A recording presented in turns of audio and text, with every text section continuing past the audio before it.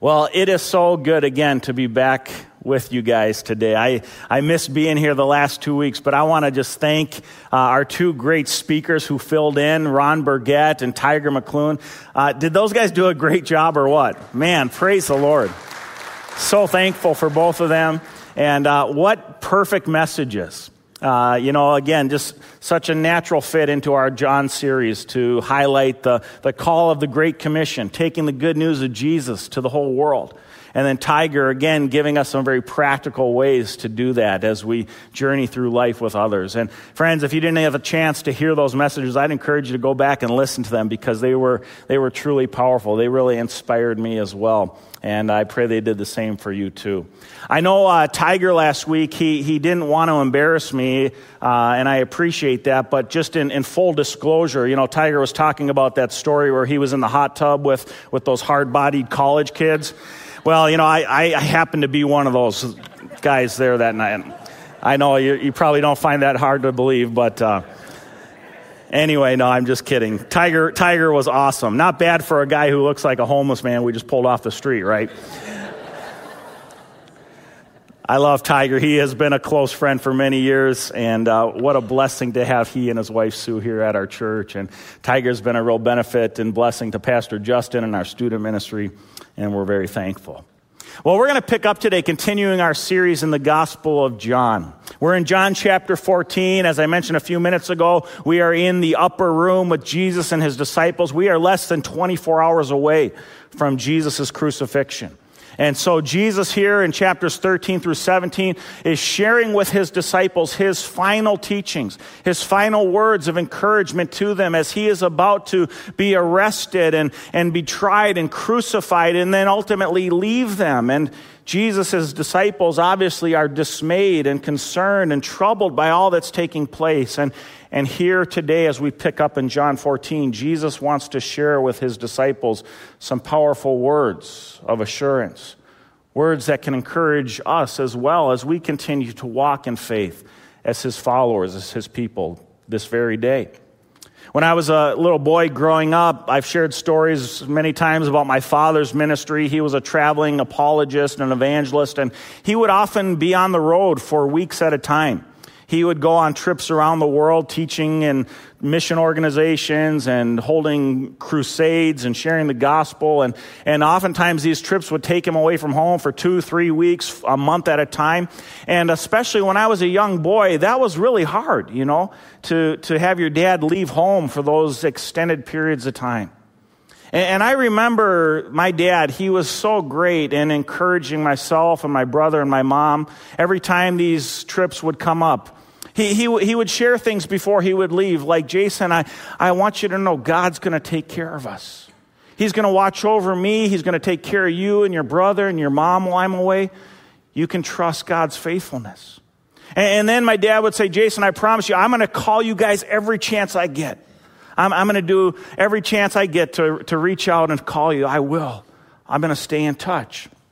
And then he would always tell me, and Jason, when I get home, we're going to do something really special together. And friends, I'll tell you something. Those words of assurance from my dad before he would head out on these trips, they meant the world to me. They were really a gift to me that encouraged me in his absence. And something, today in our passage, Jesus is going to do the same thing for his disciples. Jesus is going to share some words of assurance, gifts of assurance, if you will, to encourage his people as he was about to be betrayed and crucified and then ultimately resurrected and then depart for heaven. And friends, as we live for Christ in this period of the in-between before he comes again for his people, we too need to hold on to these words of assurance. And so we're going to look at these great gifts of assurance here. We're in John chapter 14, verses 7 through 14. If you recall, Jesus has just shared with his disciples that he is the way, he is the truth, he is the life, and no one comes to the Father except through him. Really, the heart of the gospel message, the salvation is only found in Jesus Christ. He is the way to a right relationship with God. And now in verse 7, Jesus picks up this teaching with his disciples. He says to them, if you had known me, you would have known my Father also. From now on, you do know him and have seen him. Philip said to him, Lord, show us the Father, and it is enough for us. Jesus said to him, have I been with you so long, and you still do not know me, Philip? Whoever has seen me has seen the Father. How can you say, show us the Father? Do you not believe that I am in the Father, and the Father is in me? The words that I say to you, I do not speak on my own authority, but the Father who dwells in me does his works. Believe me that I am in the Father, and the Father is in me, or else believe on account of the works themselves. Truly, truly, I say to you, whoever believes in me will also do the works that I do. And greater works than these will he do, because I am going to the Father. Whatever you ask in my name, this I will do, that the Father may be glorified in the Son. If you ask me anything in my name, I will do it. Some interesting words here from our Lord Jesus Christ. But here in this passage, what I want to highlight for us are these gifts of assurance that Jesus leaves us. Gifts of assurance that can encourage us as we continue to walk in faith, trusting in him. The first of these gifts of assurance that Jesus shares with his disciples here in our passage this morning is the gift of a great vision. The gift of a great vision. Here in the opening verses of our passage this morning, we find the astounding claim that separates Jesus Christ from every other great religious teacher in the history of the world. In verse 7, Jesus shares with his disciples, if you had known me, you would have known my Father also. From now on, you do know him and have seen him. Friends, this statement by Jesus separates him from every other religious teacher in the history of the world. Here, Jesus is making the astounding claim of his self-identification with God the Father. Jesus is saying, if you know who I truly am, you will understand that I am one with the Father. Jesus is claiming here to be the creator God of the universe. God revealing himself. God come in human flesh. No other religious figure in history has ever dared to make such a claim. I'll never forget a few years ago speaking to a Muslim imam, and we were talking about the reality of Jesus Christ. How Jesus Christ was God who manifested himself in human flesh to make himself known to us. And friends, that is really the dividing line between Christianity and Islam. Muslims cannot accept that God would humble himself to such an extent that he would stoop down to take on human form. Because the Muslims believe that God is so great, he's so transcendent, he would never lower himself to human form. And this Muslim imam, he repeatedly shared as we were talking about this, he kept saying, Allah Akbar, Allah Akbar. But what about God's greatness? Allah Akbar, God is great. And I shared with this Muslim imam, I said, you know, sir, there are two kinds of greatness. There's the greatness of the king, majestic and supreme, who is so powerful, so grand, so far removed from the people that he rules over, that he lives up in his massive castle on the high hill that overlooks the village below him. And he's so far removed and transcendent from the average people that we look at that king and we say, that king is great. But I said there's another kind of greatness. There's the greatness of the American medical doctor who leaves his lucrative practice here in the Midwest to go to Africa and to care for the AIDS patients and the orphans in their poverty and distress. And we look at that doctor and we say of that man is great. And I said to this Muslim imam, that is the kind of greatness we're talking about when we talk about the greatness of God revealed in Jesus Christ. God, in his great love for us, humbled himself, taking the form of a man, becoming a servant to lay down his life sacrificially in love for us.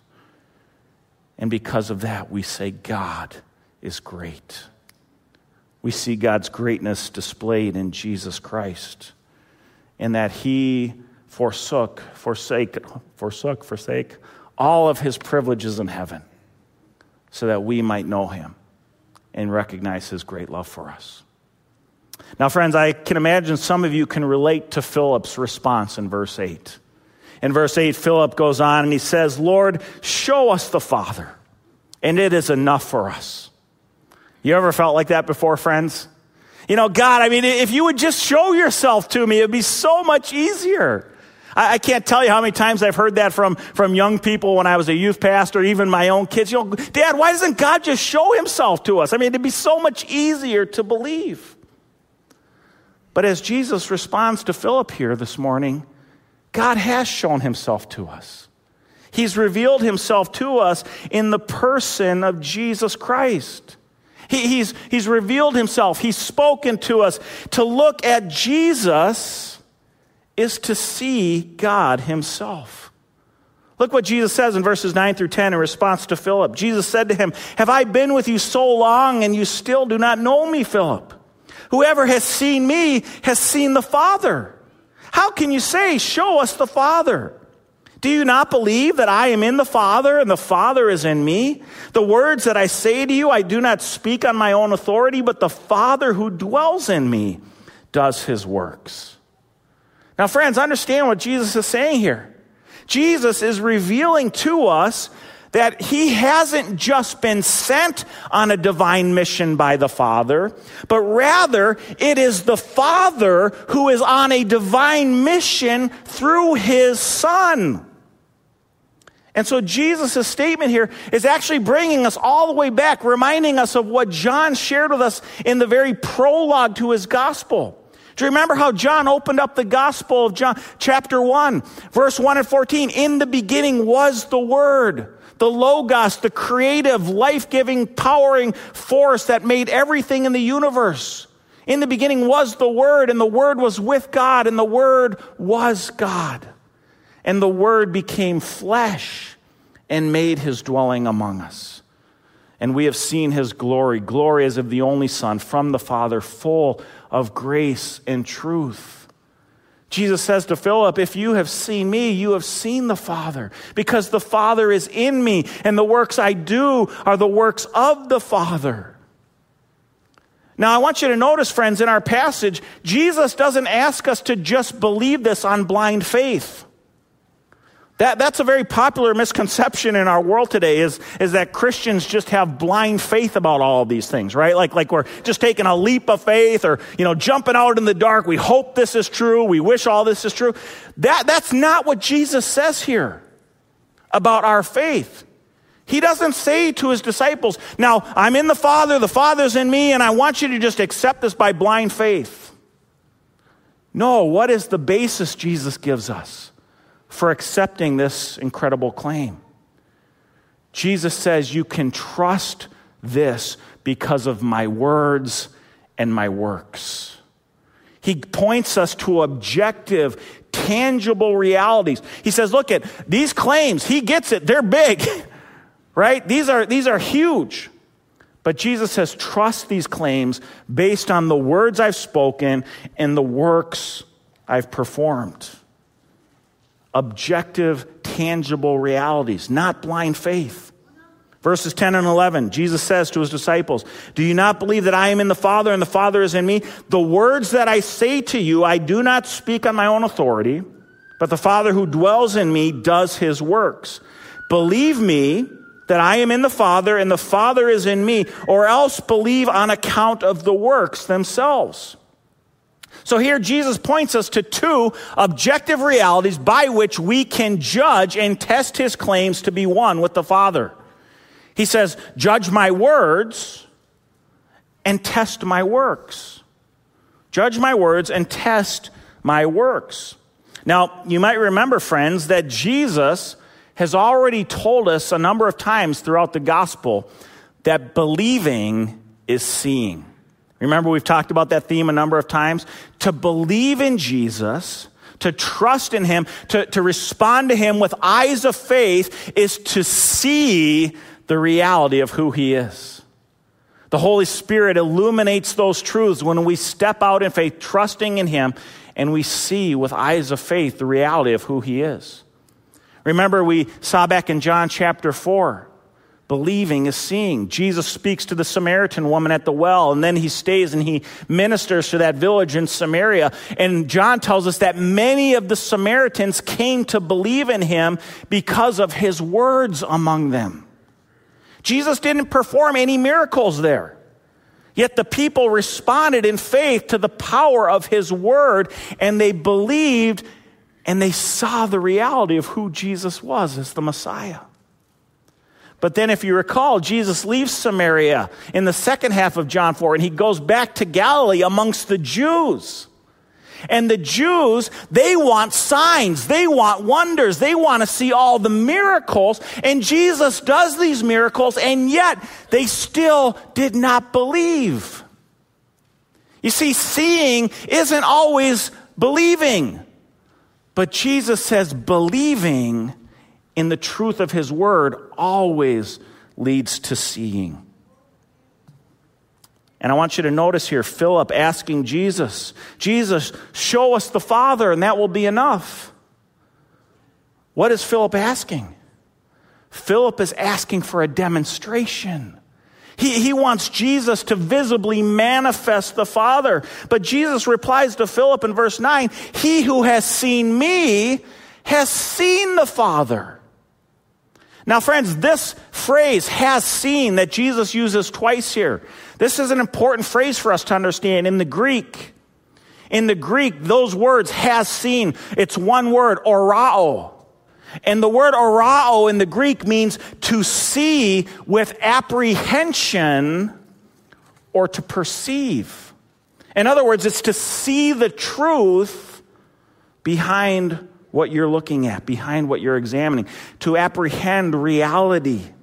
And so what Jesus is saying here when he says, if you've seen me, you have seen the Father, what he's saying to his disciples is it's not a physical seeing that's important. It's not a physical glimpse of the Father that's important, but it's a spiritual perception. Believing by faith and then apprehending the reality of who Jesus is as God in flesh. And that's what really matters. That perception, that apprehension, that is true seeing. Now here's where this should encourage us today, friends.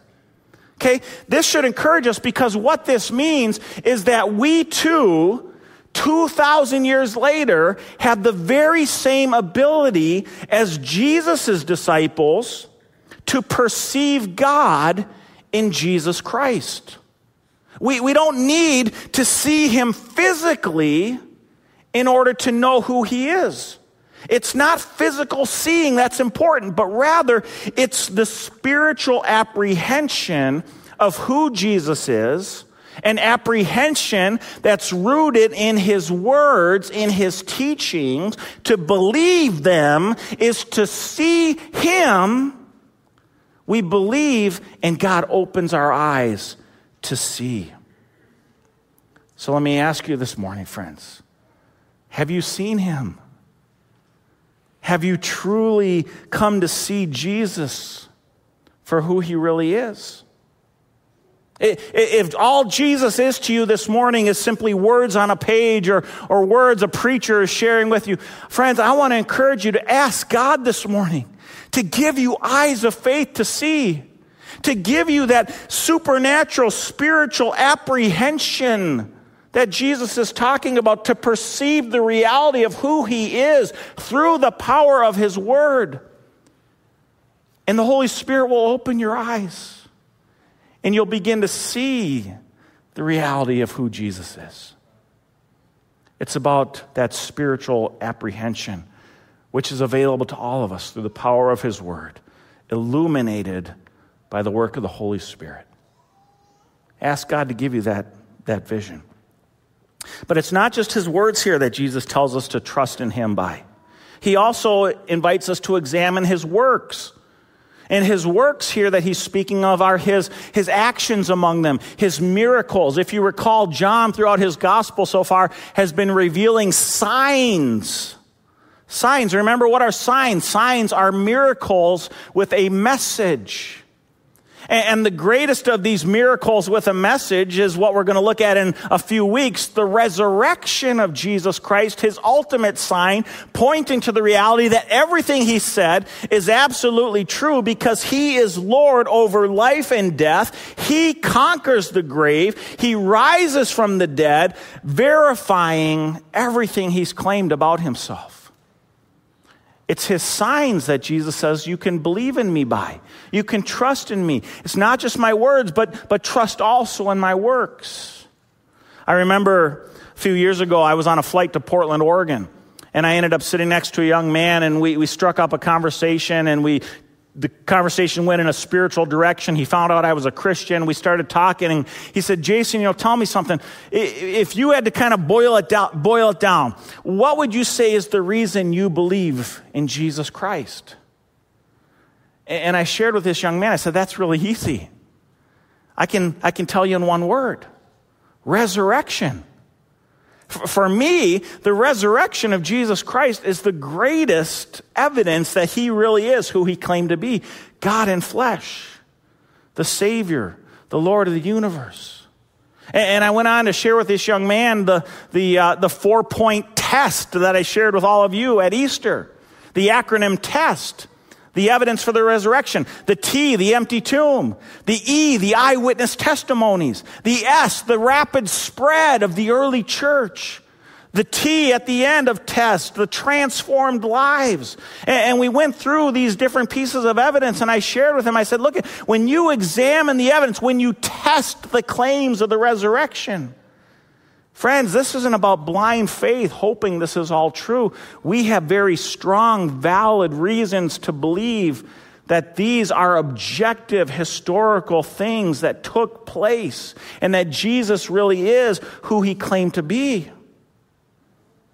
And so when we look at his words, when we look at his works, what we find, friends, is that Jesus has clearly declared and evidenced for us his unity with the Father. When Jesus says, I am in the Father and the Father is in me, he has given us testimony to that reality in his words, in his works. We can test these things. We can verify these things. We don't have to have blind faith to believe this. But here's the thing, friends. I want you to understand this. These claims of Jesus Christ, they demand a response. We can't be neutral about these things. We have to determine for ourselves this morning, who is Jesus? Is he really who he claimed to be? We can't just remain unaccountable to what he's saying here to us. A few weeks ago, I shared with you the results of a 2020 Worldview survey that was conducted by Arizona Christian University and George Barna. It was a survey of evangelical Christians around the nation, and one of the things that survey revealed is that 68% of evangelicals today in America believe that having faith is more important than what you have faith in. No, friends, that's baloney. Having faith doesn't matter one bit. It's the object of your faith that matters. You have to have the right object of your faith. And if Jesus is really the way and the truth and the life as he claimed back in verse 6, then nothing matters more than putting your faith and trust in him. And so, friends, when it comes to our response to Jesus' teaching here, as Tiger shared last week so well, we have only 3 options. As the great scholar C.S. Lewis says, we can either call him a liar, we can say he was a lunatic, or we can fall on our knees and call him Lord. Those are your choices when it comes to Jesus Christ. Friends, let me ask you this morning, who do you say he is? Because nothing else matters than what you choose to do with Jesus.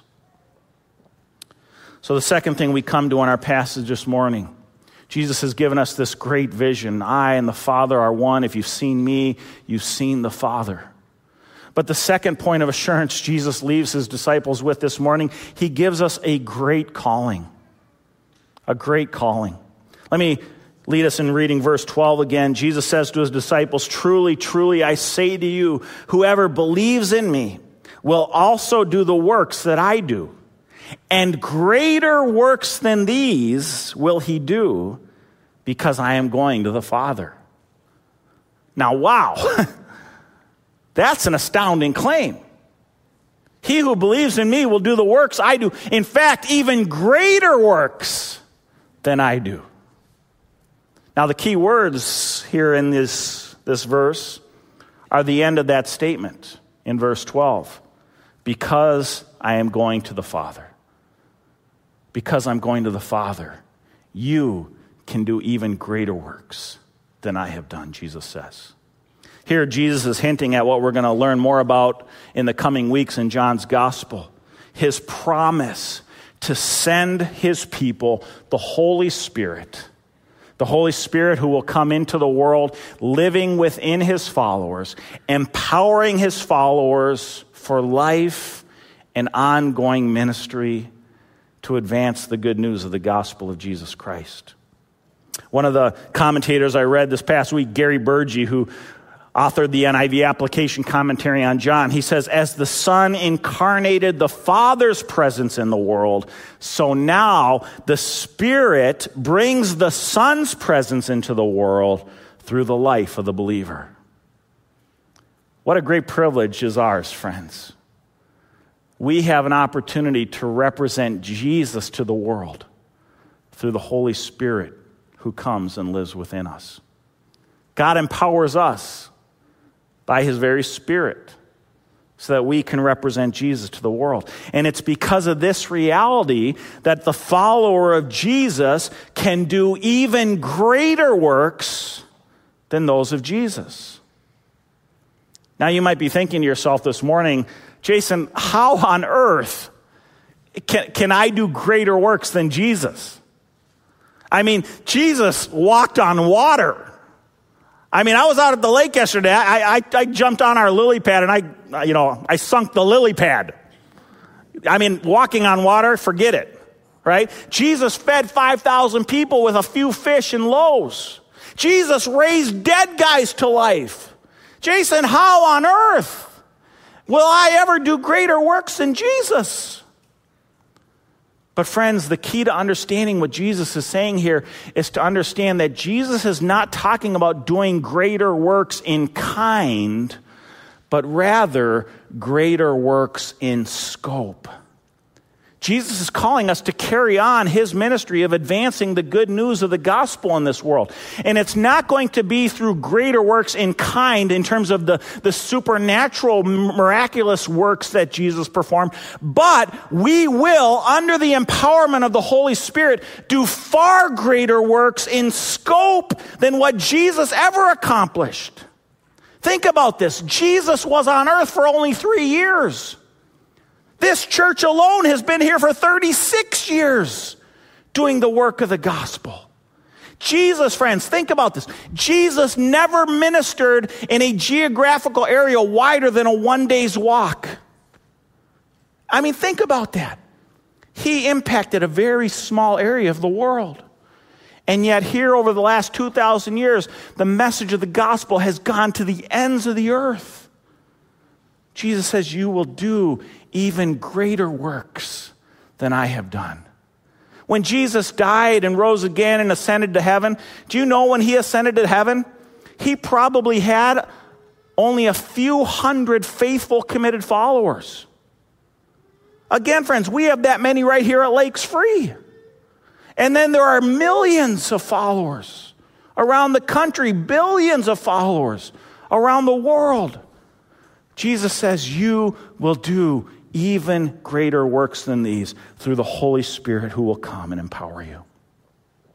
Friends, please understand, this is an amazing calling that Jesus has given us here. And it applies to each and every one of us in this room. If you have the Holy Spirit living within you, Jesus says you have been empowered to carry on the gospel work that he was doing, and you can do even greater works. I guarantee you, friends, if we took a survey of this room, do you know we have some people here this morning who have spent their entire lives serving in Sunday school, serving in Awana ministry over decades. And I can tell you something, those individuals have impacted hundreds of lives for the cause of the gospel of Jesus Christ. You think of the missionaries that have come out of this church, the pastors that have been raised up in this church, the thousands of people who have been impacted for the gospel as a result of the faithful service of God's people. And we're just talking Lakes Free Church. Jesus says, you will do even greater works than I. I heard an incredible story. I had never heard this story before, a story from my own family, just a few weeks ago. You may recall one of my recent sermons I was sharing about my grandfather, Harold Carlson. He was the founding pastor of Calvary Baptist Church in Roseville. Two of our friends here at Lakes Free, Alan and Kathy Steppa, used to be members at Calvary Baptist in Roseville. And a few years ago, they had a chance to actually meet my grandpa at a reunion anniversary celebration for Calvary Baptist. Well, Kathy emailed me a portion of the program from that event, an incredible story I had never heard. Jesus says, you will do even greater works than I will do. Well, the story goes that after Calvary Baptist was founded, this was back in 1945, one of Calvary's missions was they had what they called their gospel wagon. It was basically a hay wagon that they would tow to nearby communities, and they would set it up in local parks and parking lots, and they would hold worship services in surrounding communities around Roseville, Minnesota that didn't have gospel-teaching churches. So my grandfather and a team of Christians, they would go, and one of the areas where they would go and serve was White Bear Lake. And they would take their gospel wagon to White Bear Lake, and they would set up, in a local park, and they would hold a worship service, and my grandpa would preach. Well, over the number of weeks, a group of people who were attending those gatherings invited my grandpa to come and said, hey, would you come and basically start preaching to us? We want to start forming a church here in this community. And so they started meeting at the White Bear Lake Armory, forming their own little church. That church ultimately became First Baptist Church of White Bear Lake. Now, that name might not be familiar to you today, but First Baptist of White Bear Lake is now a church named Eaglebrook, which God has used to reach tens of thousands of people for the gospel. And it all started with a gospel wagon and a handful of faithful Christians who said, you know what, we're going to take the message of Jesus to a place where there are no churches preaching the gospel. Jesus says, you will do even greater things than I will. Friends, do you believe that? If we are willing to step out in faith, walk in the empowerment of the Holy Spirit, every single one of us can do amazing things for the cause of Christ. We got a mission team this week traveling 1,000 miles away to take the good news of the gospel, to be the hands and feet of Jesus. You guys know something? Jesus never traveled 1,000 miles to share his message. Jesus says, you're going to do even greater things than I did. When we step out in faith through the empowerment of the Holy Spirit, God can move powerfully in us, friends. Let's not forget that. Let's not ever take that for granted. As we start a new ministry year here this fall at Lakes Free, ask the Lord, God, where can I step up to serve? Where can I step out to walk in faith, to be used? And I promise you, friends, you will see God do amazing things in and through you, because that's what he's promised us through the empowerment of his Holy Spirit. Now, thirdly, this morning, the last gift of assurance Jesus gives his followers. He gives us a great promise. A great promise. Verses 13 through 14. Whatever you ask in my name, this I will do, that the Father may be glorified in the Son. If you ask me anything in my name, I will do it, Jesus says. That's an incredible promise. It's actually one of the Lord's greatest promises to his people, but it's also a promise that's often greatly misunderstood. You know, a lot of Christians, they read that verse and they think, man, all I got to do is ask something in Jesus' name and God's going to answer my request. I mean, Jesus says, I will do it. Ask it in my name and I will do it. And so a lot of Christians, they have this view of God as if God is like the great piñata in the sky, you know, and Jesus' name is the stick. And if we just smack that piñata with Jesus' name, all the goodies will come flowing out because that's what Jesus says. But friends, the key to understanding Jesus' promise here is to recognize what it means for us to ask for something in Jesus' name. What does that mean exactly? Well, the Apostle John provides some Holy Spirit-inspired clarity for us on this point in his letter known as the letter of 1 John. In 1 John chapter 5, John addresses this very teaching that he heard from Jesus Christ. And under the illumination of the Holy Spirit, John explains for us what Jesus is getting at here. In verses 14 through 15 of chapter 5, John says, "And this is the confidence that we have toward him, that if we ask anything according to his will, he hears us. And if we know that he hears us in whatever we ask, we know that we have the requests that we have asked of him." Now, friends, understand, here John gives us some greater insight into what it actually means when Jesus says, "Whatever you ask in my name, this I will do." See, to ask in Jesus' name, to pray in Jesus' name, is to pray in accordance with his will. It's to pray in accordance with his will. That's what it means to ask something in his name. When we ask in his name, we are praying in accordance with his will. And if you remember, this is the exact same thing Jesus taught his disciples. The disciples came to Jesus. They said, "Lord, would you teach us how to pray?" Remember? And Jesus taught them the Lord's Prayer. Jesus says, when you pray, pray, "Thy kingdom come, thy will be done here on earth as it is in heaven." And so when we pray in Jesus' name, we are praying that his will would be accomplished. Now, I don't know about you, friends, but I often get this really confused in my own life, right? I'm very quick to pray, "My will be done," not "Thy will be done." But Jesus says, no, that's not how it works. We pray, "Thy will be done." That's what it means to ask something in Jesus' name. And see, the key to the Lord's promise here at the end of our passage, when our heart's posture in prayer is "Thy will be done," we can be confident that the Lord is always going to answer that prayer. Why? Because God is always going to accomplish his good and perfect will, because that is what brings glory to our Father. God is glorified in the Son when his will is accomplished. And God will never fail to accomplish his will. I'm going to be going on sabbatical this summer for a month, the month of July. We got some great speakers lined up while I'm away those few weeks. And one of the speakers is a good friend of mine, a guy by the name of Mickey Klink. He's a fellow Free Church pastor in Rockford, Illinois. Some of you guys met him a couple years ago. He spoke for our Men's Advance. Mickey Klink is one of the world's leading scholars on the Gospel of John. We get to have him here at our church. Mickey Klink, in his commentary on John, he shares these words about this passage.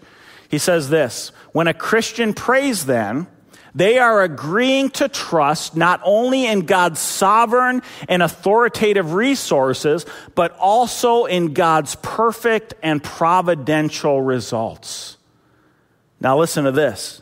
What makes the prayer Christian and not pagan is that God is not used to fulfill the desires of the person who prays, but rather the person who prays submits his or her will to both the power and purpose of God. Friends, let me ask you, is this your understanding of prayer today? Is that what you understand when you go before the Father? When you go before the Father, is it in an attitude of submission? Praying that God's will would be done in whatever circumstances you might be facing. Is the goal of your prayer that God would be glorified, no matter the outcome of the situation that you're praying about? I want to encourage you today, friends. If you've never prayed this way before, give it a try. And if you will, here's what you're going to discover. Here's what I promise. You're going to discover, number one, your faith will begin to increase in ways that you can't even imagine. You'll also discover that your confidence in God's perfect sovereignty, His good and perfect plans, will begin to bloom and blossom like never before. And thirdly, you'll discover your heart abounding in worship more and more as you recognize God being glorified in all things. As the Apostle Paul tells us in Romans 11:36, for from Him and through Him and to Him are all things. To Him be the glory. Amen. Think about those words. From Him, through Him, to Him are all things, and God will be glorified. And so we pray in Jesus' name, Thy will be done. Let's close in prayer. Heavenly Father, we just thank You so much for these great gifts You've given us in some of Your final words to Your disciples on that last evening with them. We thank You, Jesus, for these gifts of assurance that even though You're no longer physically with us, we have a confident basis to put our trust and hope in You. You have left us with Your words through which we can spiritually perceive the reality of who You are as one with the Father, God revealed in flesh. You've verified those words through Your powerful works and the evidence of who You are, demonstrating the reality of Your divinity. You have left us, God, with this great calling that You have told us that we can do even greater works than what You accomplished when we step out in faith and in the empowerment of the Holy Spirit. And then You've given us this great promise, Lord, that when we ask anything in Your name, that Your will be accomplished, that You will be glorified through the answers to our prayers in Jesus' name.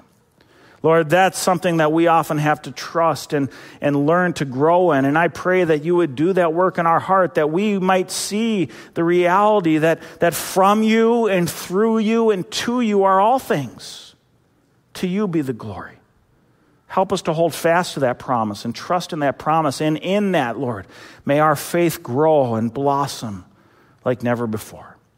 Thank You for these great words, Jesus. We pray in Your blessed and holy name. Amen. Friends, I'm going to invite you to stand for our benediction this morning.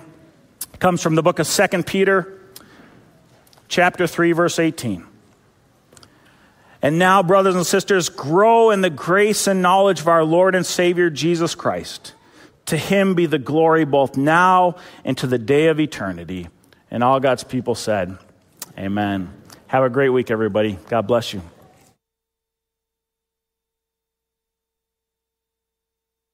Hi, everybody. Pastor Jason here, and I want to thank you for joining us for our online worship service this morning.